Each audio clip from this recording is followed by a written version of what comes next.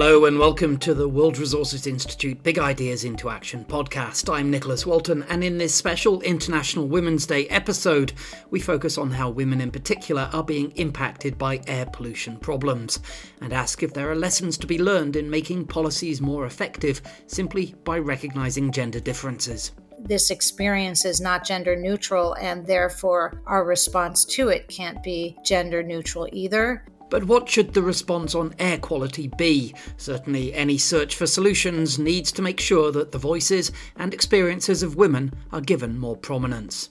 The whole underrepresentation of women in the decision-making process makes it much more difficult to design solutions. Halo, perkenalkan, nama aku Dewi Kalista. Aku dari Indonesian Center for Environmental Law atau AICEL. Debbie Thalita is a researcher at the Indonesian Center for Environmental Law. She's one of 32 people who filed a lawsuit against the President of Indonesia and other officials, aiming to hold them accountable for failing to secure their right to breathe clean air. Last September, the court ruled in their favour, obliging the government to make decisive steps to control air pollution in Jakarta. Pengalamanku selama beraktivitas di Jakarta ini. Debbie says that she first became aware of just how bad pollution was in Jakarta when trying to take photographs of the sky above, which, she says, was a long way from a clear blue colour. The more she learned about air quality, the more she understood how bad it was in the city, but that there wasn't much information available to her or her fellow citizens. That's why she got involved in fighting for better standards. Debbie is not alone in facing the hazards of air pollution in her everyday life. It's something that affects the health and livelihoods of many millions, and a disproportionate number of those are women. Azra Khan is a specialist in transport and gender at the World Resources Institute, working in India on the Clean Air Catalyst project.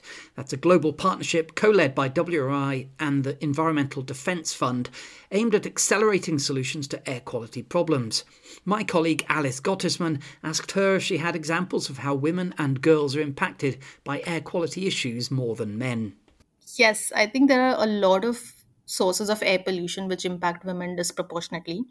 I think mostly when we talk about women's exposure, it's largely in terms of indoor air pollution. But if we look beyond indoor air pollution, there are various other sources which impact women differently, more as compared to their male counterparts. A few examples, if you talk about one example, is the transport sector.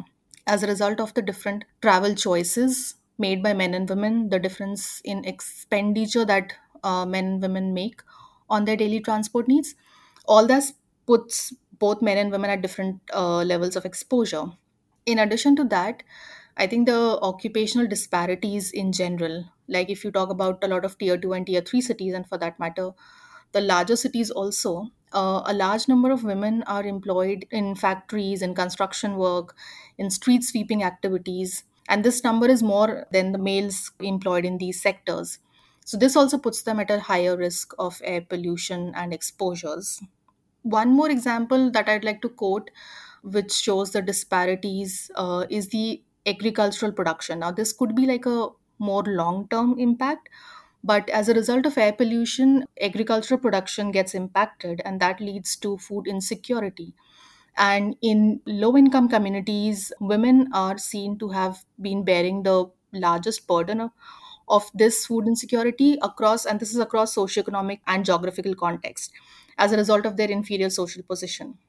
On a larger scale, I think the whole cultural norms which exist in the society, the roles and responsibilities, the whole power dynamics, I think all of this negatively impacts women's access to economic opportunities. And as a result of that, their access to health facilities also gets impacted. If I could share some data points here, I think if you look at just the women's involvement in the indoor activities, studies have shown that on an average, women perform 6 hours of household work on a daily basis as compared to 52 minutes by men. So this data shows that how much exposure are women subjected to as a result of the indoor air pollution sources. If you look beyond this, even in terms of the paid employment that women are doing in construction sites or in street sweeping, so women's paid employment, if you look at the statistics from India, I think it's already among the lowest in the world, and it's steadily declining over the years. If you look at numbers from, like, say 2012 or 13 to the very recent numbers, it's constantly declining.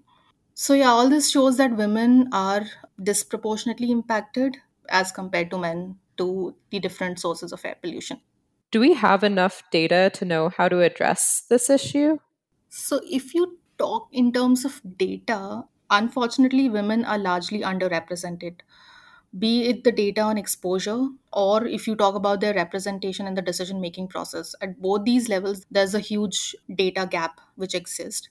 There are only a few sectors where you can actually look at the data and understand at what the difference in exposure levels are. So, because of these underrepresentation, I mean, there has been discussions lately on the differences in women's exposure levels, but that's mostly confined to indoor air pollution and largely in context of their role as primary caregivers. Beyond that, there's a much larger gender data gap. I'll just take one example from the transport sector, which is one sector where some data is available, some evidence is available. Like, for example, if you look at the travel choices or the travel patterns of men and women, there have been studies from a lot of tier 2 and tier 3 cities which have shown that women spend up to 70% less than their male counterparts on their daily transport needs. And this is the point that I was mentioning initially also, that how there are disparities as a result of their travel choices within the transport sector.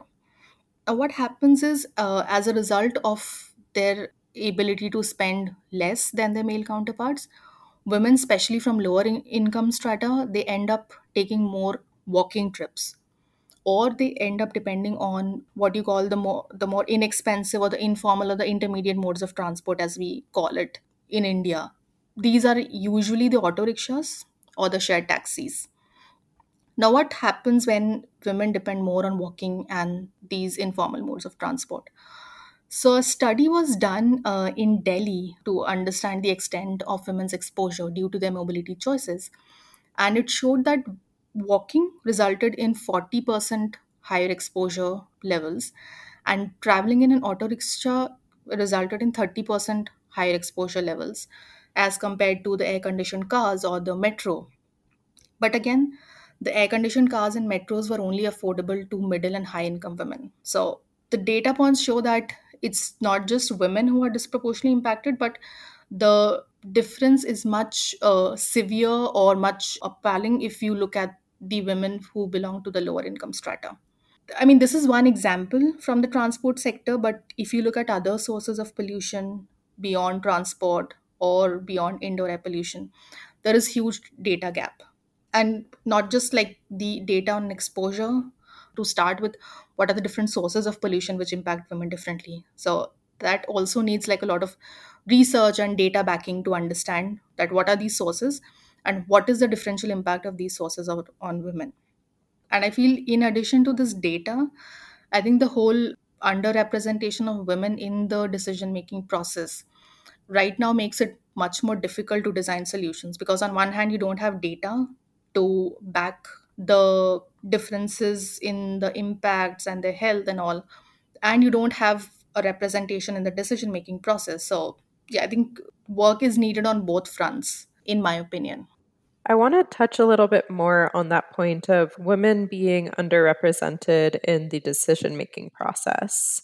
Do you have a good example of women stepping up to address the air pollution crisis, specifically in India?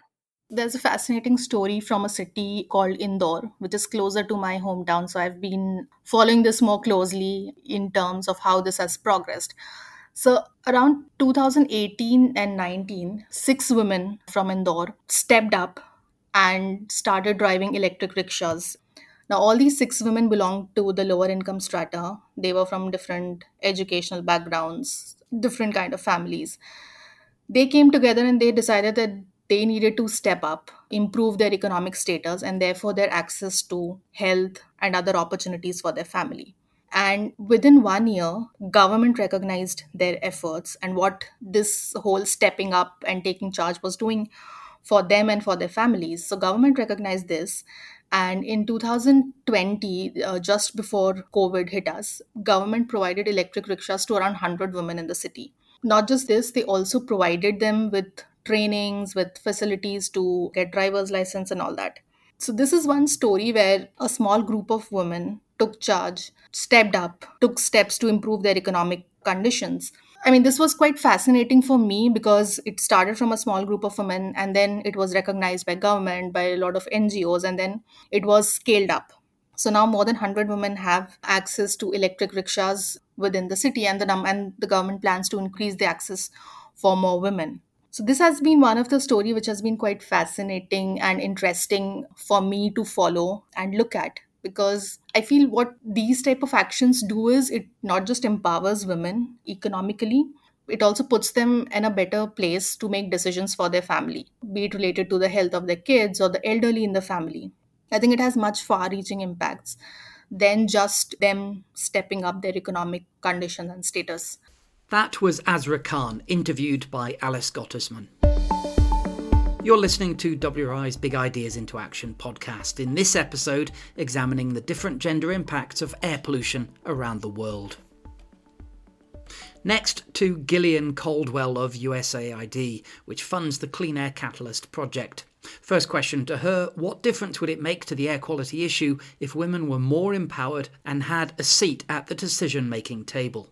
The reality is that climate change impacts women disproportionately. And as our administrator, Samantha Power, likes to say, climate change is sexist, but our response shouldn't be. You know, as we think about air quality, which of course is one of the major health consequences of climate change, all of that global warming pollution in the air, it's women also that bear the brunt. They are the ones often inside cooking over stoves, which release greenhouse gases and particulate matter into the air, threatening, pulmonary health. They're also often the ones cleaning the streets or on transportation that, is compromising their health and capability. So if you have a population that's disproportionately impacted, you also have a population that's really on the front lines of understanding the nature of the problem, and that is well positioned both to advise and implement on the solution. It makes no sense to design a solution to a problem without keeping your core audience in mind and without embracing them as key drivers for change. How have you learned to do this at USAID? How have you learned to integrate the gender dimension into questions of air pollution? One of the programs, which of course WRI and the Environmental Defense Fund, as well as a range of local actors, are engaged in with USAID, is the new Clean Air Catalyst program, which is really looking in 3 different countries to identify, to pinpoint the sources of pollution that's driving negative health consequences for women and others. And we're really looking in the context of that program to increase opportunities in professional training for women, for example, women as atmospheric scientists, and to position them as policymakers in decision-making forum. Just by way of example, Clean Air Catalyst conducted an information ecosystems analysis in the pilot cities to identify potential gender differences in how individuals obtain information and their relative access to sources. So the idea is to use this data to better target messaging on air pollution to women and other vulnerable groups. Can I just follow you up on that, Gillian, and just ask where this actual extra data really changed the perceptions or changed the way that a policy that USAID was prosecuting was going to work? Have you got any examples at the top of your mind? Clean Air Catalyst is a brand new program, so it's too early to say what the impacts are going to be. I do have several other examples of instances where we're really paving the way for women to engage. With our engendering industries program, for example, we're working with 100 companies in 38 countries worldwide, connecting women to technical and leadership roles at utilities that are, of course, increasingly delivering clean energy and water. And through that program, thousands of women have been promoted and trained on the technical and foundational skills to advance their careers.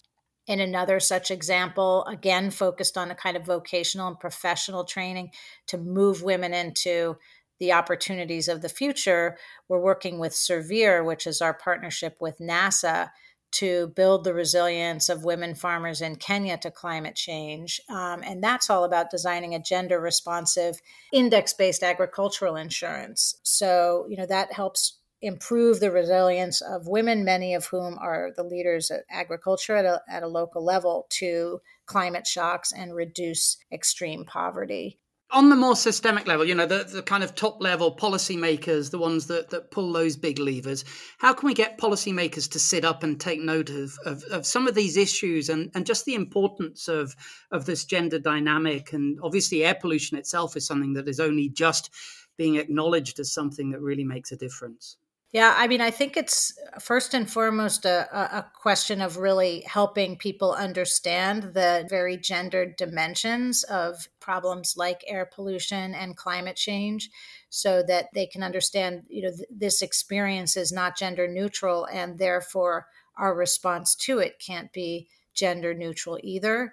We have this other program at USAID called Gender Equity and Equality Action, or GEA, which is contributing $14 million to climate programs specifically focused on empowering women and girls. And that includes investments in integrating gender equality into clean air programs like the Clean Air Catalyst. I think that's just one example of the ways in which we can really position women to lead in the policymaking terrain. Just one very final little question, Gillian, and that is, are you optimistic that this is being taken note of? Or do you think that this is one of those doors that you'll just have to keep pushing against for a while before people really understand what's going on? Well, the truth is that, we're at a pivotal point in terms of women at a global scale. And unfortunately, COVID has really undermined many of the gains that women had made. In employment, for example, when COVID hit, it was women that were impacted disproportionately because, of course, the burden of childcare falls primarily on women. So when it comes to making sacrifices to support children at home, many women actually had to leave their jobs, and it's been several years now. And of course, the other challenge is that COVID and climate change also have increased gender-based violence in the home as, the economic strain increases and as more and more people find themselves in kind of close and maybe even claustrophobic conditions at home. Those tensions tend to rise. So it's, I think, a delicate moment after, making some steady progress. We still have a very long way to go at a global level to recognizing the discrimination and the policies and life experience that women face. And likewise in getting more women as representatives leading countries and parliaments and legislatures. We just, we do have a long way to go. But I think the arc of history is bending in the right direction when it comes to women. And, we just need to keep pushing forward. And it's exciting that the UN Commission on the Status of Women coming up soon is taking a specific focus on climate change and women as leaders in the context of the climate crisis. And that was Gillian Caldwell of USAID. You can find out more about this subject at cleanaircatalyst.org or on our own website, wri.org. You can find out more on the gender elements of the environmental and development challenges that we face in WRI's Equity Centre work, and more of our podcasts at wri.org/podcasts. And you can find us on Spotify, Apple Podcasts, or any other podcast app. I'm Nicholas Walton. Thanks for listening.